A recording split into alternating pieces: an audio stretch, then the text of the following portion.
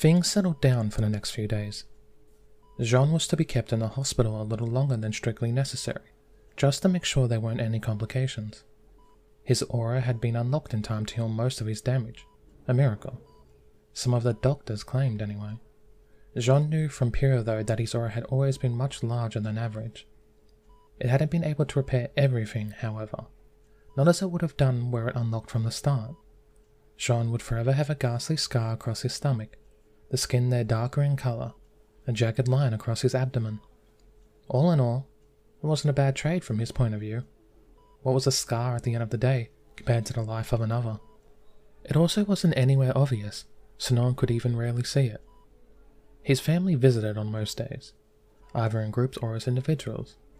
His mother alternated between fussing over him, rebuking him for risking his life, or sometimes just staring at him in an effort to prove he was still alive. His sisters, on the other hand, worked to keep him entertained, reading books or chatting about what was going on, even sneaking games in for him to play with them. It was never really needed, and all he really wanted to do was sleep, but he could tell it was much more comfort to them as it was for him. His absence from the household was clearly affecting them after such trauma. It made sense. They would take what chances they had to make sure he was safe. He wouldn't even deny them that. So it was that on the fourth day Jean found himself playing a game of checkers with his oldest sister, Sapphire. The board rested across his knees as they each moved pieces along. John stifled a yawn behind one hand, idly wishing he could catch some more naps. He was a recovering young man after all, which meant he needed at least 18 hours of beauty sleep. "Are you coming home soon then?" Sapphire asked as the game came to an end. "There's a lot of homework that's been piling up for you." "Don't I get out of doing that?" He sighed as he reset the pieces. Really, it was just like Sapphire to focus on something like that. She'd always be the second mother of the family, something that was probably a necessity when there were just so many children. Juniper couldn't do everything on her own, and Sapphire was the oldest by a good 3 years. There was probably a story there too, as to why they had one child then a 3-year gap, before spitting out kids so fast it wasn't even funny. Jean wasn't sure he wanted to hear that story though, at least it'd scar him for all eternity. "A well-rounded education is a valuable gift," the girl sniffed, pushing back her bright blonde hair, which she kept in a long braid. "Not that you would know it, considering how poor your grades are." That made him wince. What an embarrassing concept. To be behind in grades, considering he was old enough that he really shouldn't be scoring less than children. If Pyrrha could see him now, she'd shake her head. Really, he imagined she'd got on well with Sapphire. They both had that mothering personality, along with a tendency to adopt anything weaker than them. "You need to put more work into things," the woman sighed. "You just can't sleep your way through life, no matter how lazy you are." It was a regular argument between them, but it had never sounded quite so personal before. There was an underlying frustration and anger in her voice. "That's not what this is about, is it?" Jean prodded that mess. "You've been off ever since I got injured. Let's not beat around the bush, Saph. What's the problem?" "The problem?" Sapphire went still, the board in his lap rattling lightly as she grabbed the edges. "How can you ask me what the problem is after what you pulled?" This again. He said sorry enough lately. He wasn't even apologetic about making the decision at all. Juniper had been in danger. He had been there. What about that was difficult to understand? It was a single Beowulf. "And that," she accused, pointing at his face. "I see you rolling your eyes like this isn't even something worth talking about. You nearly died." "But I didn't." He tried to reason. She was right. He could definitely stand to sound a little more affected by it all. No one should be as biased about it as he was, but his body and mind were tired in equal measure, the recovery taking it all out of him. "The worst didn't happen. I'm fine. Just relax a little, okay?" "I'm the oldest." Sapphire shook her head from side to side so fast that her braid nearly slapped him in the face. "It's my responsibility to look after you, not yours to rush in like that." "You're angry because I took that away from you?" Jean frowned. That seems like a fairly childish way of acting for the one who claims to be the oldest. I'm a little surprised, to be honest. You bastard! His sister cried out as she roared to her feet. You damn bastard! How dare you? I don't care about that. I'm angry because you made me choose. Choose what? She didn't give him time to speak. You just pushed Amber into my arms and told me to get them all to safety. And suddenly, I was responsible for all their lives. But Mum told me to get you out too. And you went back in. What was I supposed to do? Tears welled up at the edges of her blue eyes, threatening to spill out as Jean stared at her woodenly. Was I meant to rush back to help you? And place all 6 of them in danger? Or get out and abandon you to die? She had gotten them to safety. And for that, he loved her. You made the right decision. There were 6 of them and only 1 of him. It was the obvious choice to save them, especially since they would have been utterly defenseless and lost without Sapphire's guidance. You made the right choice. Yeah, well, I don't want to make the right choice. Not if it's as stupid as that. I abandoned you. I chose to leave you behind to die. Her breath came out as a great gasp. The girl was struggling to bring herself under control. It doesn't matter if you survived or not. That doesn't change the fact that I had to make the choice to let you die. That's not fair. It's not. Jean leaned back in the bed, allowing his eyes to drift shut. It wasn't fair, and yet, ironically, it was exactly what he was doing right now, wasn't it? Making the choice to let his friends die so that a better result would occur. It wasn't the wrong choice, in the same way that Sapphire's choice hadn't been wrong, but it still hurt. I don't know what to say, he admitted after a few long moments. I don't hate you, if that's what you mean. There was nothing, there wasn't anything you could have done. Not with the resources you had available. You can't fight. None of you can. But you were able to keep everyone calm and get them out. Not everyone could have achieved that. I don't hate you, Saf. I love you. I wanted to save everyone, her face seemed to say, to which he desperately wished he could stand up and hold her. Me too, Sapphire. He fought instead. Me too. I'm sorry I'm being selfish. No. You're not. I'll leave you be. Get well soon, Jean. The door slammed shut behind her, leaving him alone in a room he couldn't leave. Damn it. That Grim had really messed everything up. Why had it been there in the first place? Events like that, ones that weren't governed by random chance, they didn't happen. There wasn't even a case in which Cinder randomly had a change of heart, or Ruby was at a different dust store and thus failed to get into Beacon. Similarly, if he didn't change anything, and he hadn't, then something like that shouldn't have happened. Was it his negativity? Had the Grim been attracted by him specifically because of the emotional turmoil of abandoning his friends? Maybe. But also unlikely. If that had been the case, then surely it would have focused on him instead of going for his mother. Similarly, when he'd gone to save her, there hadn't been another up top waiting for his sisters. Nicholas had killed that one, judging by the angry shout he could remember. But it still didn't make sense. Any negativity he might have caused was surely balanced by his happiness in other areas. He was at peace. He enjoyed learning the guitar, not to mention he was genuinely happy to spend time with his family.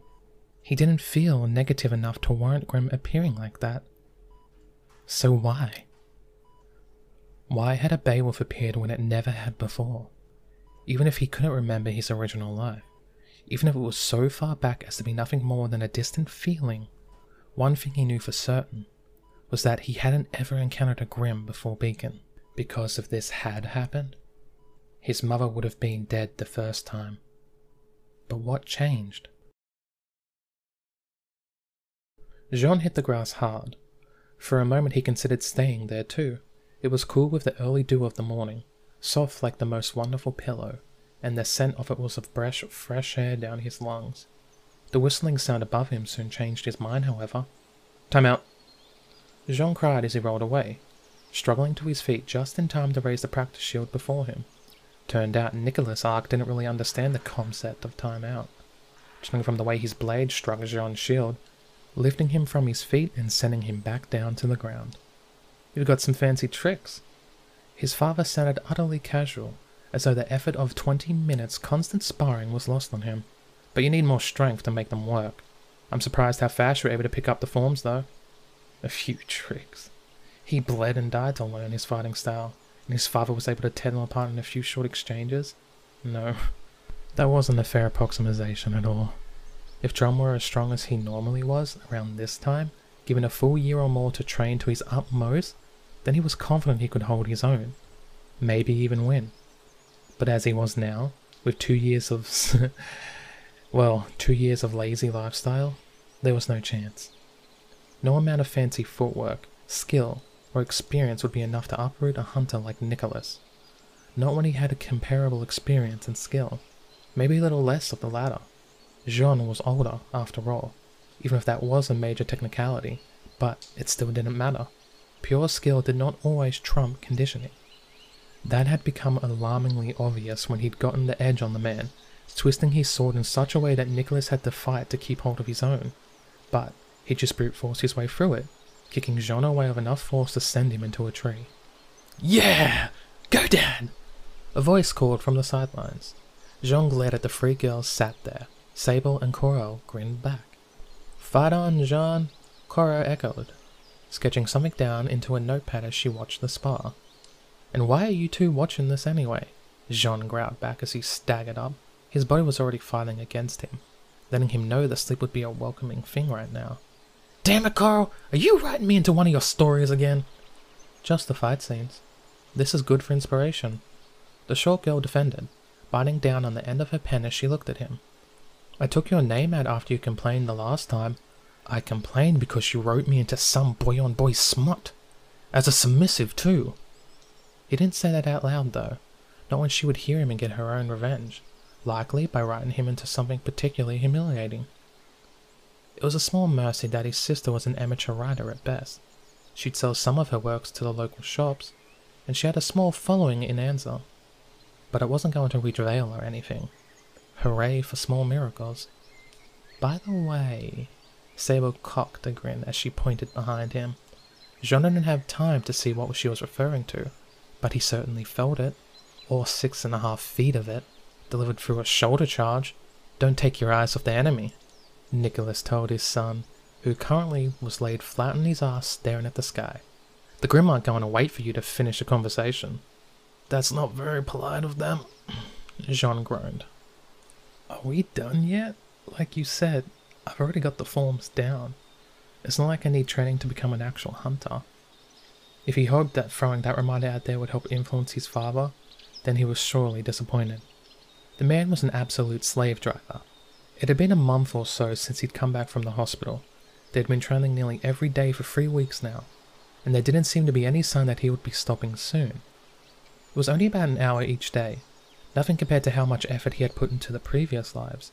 Hell, even compared to how much training he normally did in a day, this was nothing. But it was painful for someone still recovering. If this was supposed to be his rehabilitation, then he wanted to talk to a doctor. "You'll need to learn your limits. We'll be continue until we find it." "I'm fairly sure we've just found it." He pulled himself to his feet nonetheless, arranging the sword and shield before him. Since they each had aura unlocked, they used real steel, though the edges were blunted to prevent any mistakes. That only made it hurt all the more when it struck, however. At least he'd gotten a few good hits on his old man, something a person his age would never been able to achieve. It was those red marks and bruises across his father's arms and shoulders that gave Jean the confidence to continue. Or maybe it was just a catharsis. That satisfying look on Nicholas's face when Jean managed to land a particularly cruel blow. He wasn't bitter about this training, honestly. On a skill level, I'm probably far above most of the people who were headed to Beacon. Jean thought to himself as he deflected the first strike, turning his blade just enough to ensure his father's was knocked against his own. Nicholas fought to disengage as Jean struck with the shield, only for the man to take it on one shoulder and back away warily. That's not difficult though. I've had decades training with the sword and shield. On pure skill and technique alone, he outclassed even Pyrrha. But that was only half the story. Counters, versatility, semblances, and fitness. They all played a dangerous part. If he were for some reason locked in a life and death struggle with Pyrrha, then it would almost certainly end in his death, unless he managed to get the drop on her. As he was now, she was likely faster, stronger, and had more stamina. Add on to that the ranged options she had thanks to her weapon, and the contest was even more unbalanced. And then there was her semblance, which could literally disarm him at any moment. Nicholas didn't have anything like that, but the man's conditioning alone was too great for Jean. He was barely able to block the next attack, taking it on his shield. He wanted to cut down with his sword, slam the edge into the man's fingers to make him drop the blade, but Nicholas had already retreated by the time Jean's blade struck. It didn't matter what techniques he knew, if his opponent was too fast for him. Jean's shield was knocked aside, Nicholas barging into his guard, a step back, an instinctive move to secure better footing.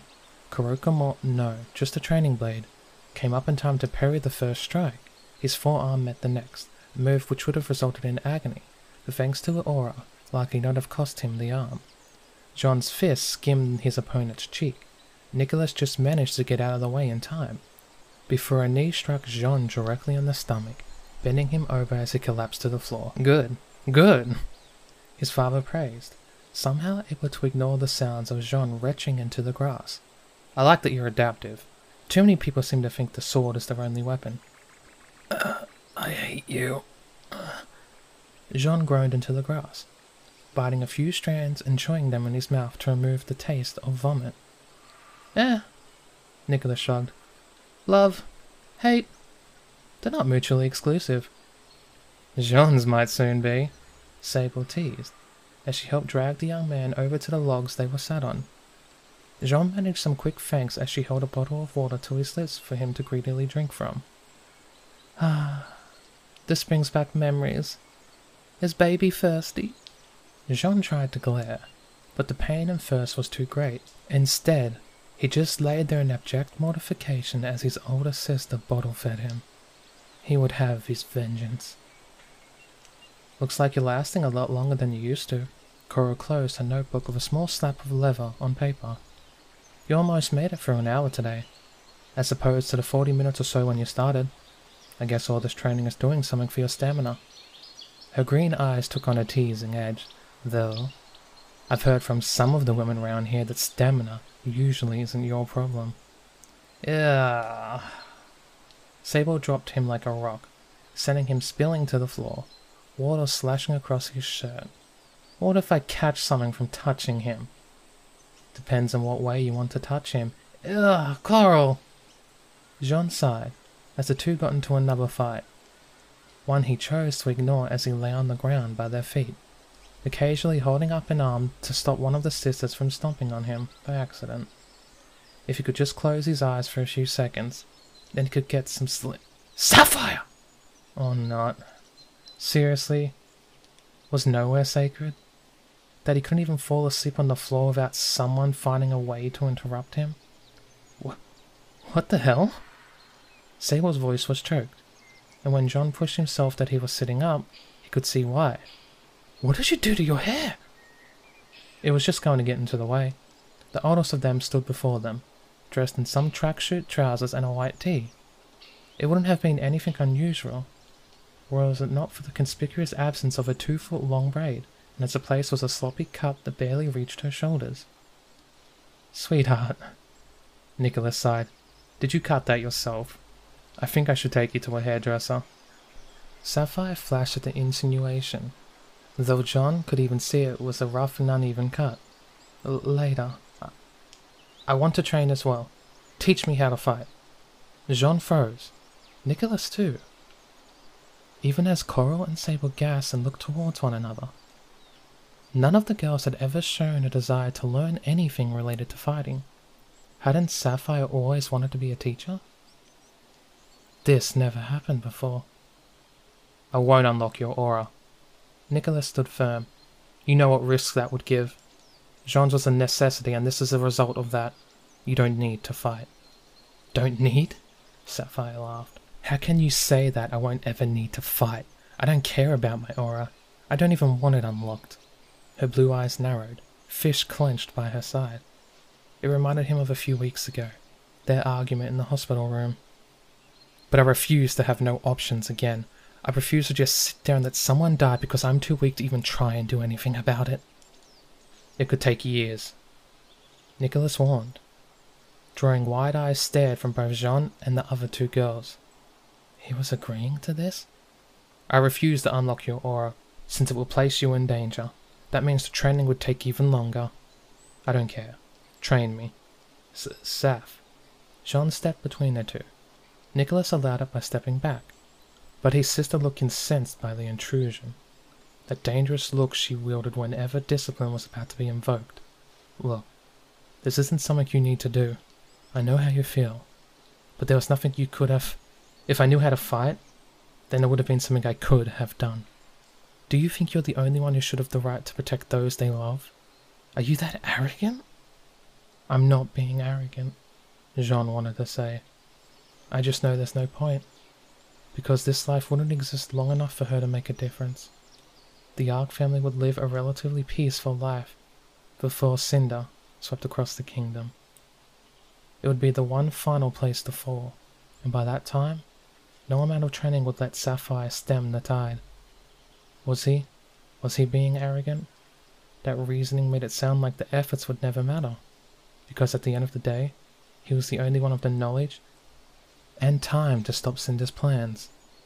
This run was supposed to be about him spending time with his family, and he didn't want training and war to interfere with that. To force that lifestyle onto them, however, to deny them that chance, did that make him as bad as his grandfather? He stepped aside. We'll start with conditioning. I want you to start building up some muscle mass and... Nicholas kept speaking, laying out a training regimen for the girl. Jean walked back to sit with his other two sisters, both of them watching in silence as Sapphire began her grueling sprints. Would this change things? Probably. Such was the nature of all decisions. Every move you made, every choice you took caused the world to alter and shape itself around you. They could only stick together as a family. Well, that's another chapter of Not This Time Fate, and as you can see, it's very, very different already. And I'm always excited when I read this story because it's a work of art. Now it's time for that weekly begging. If you would be so honored to leave a like and subscribe and maybe even comment, I would forever be grateful. Hope you all have a good day.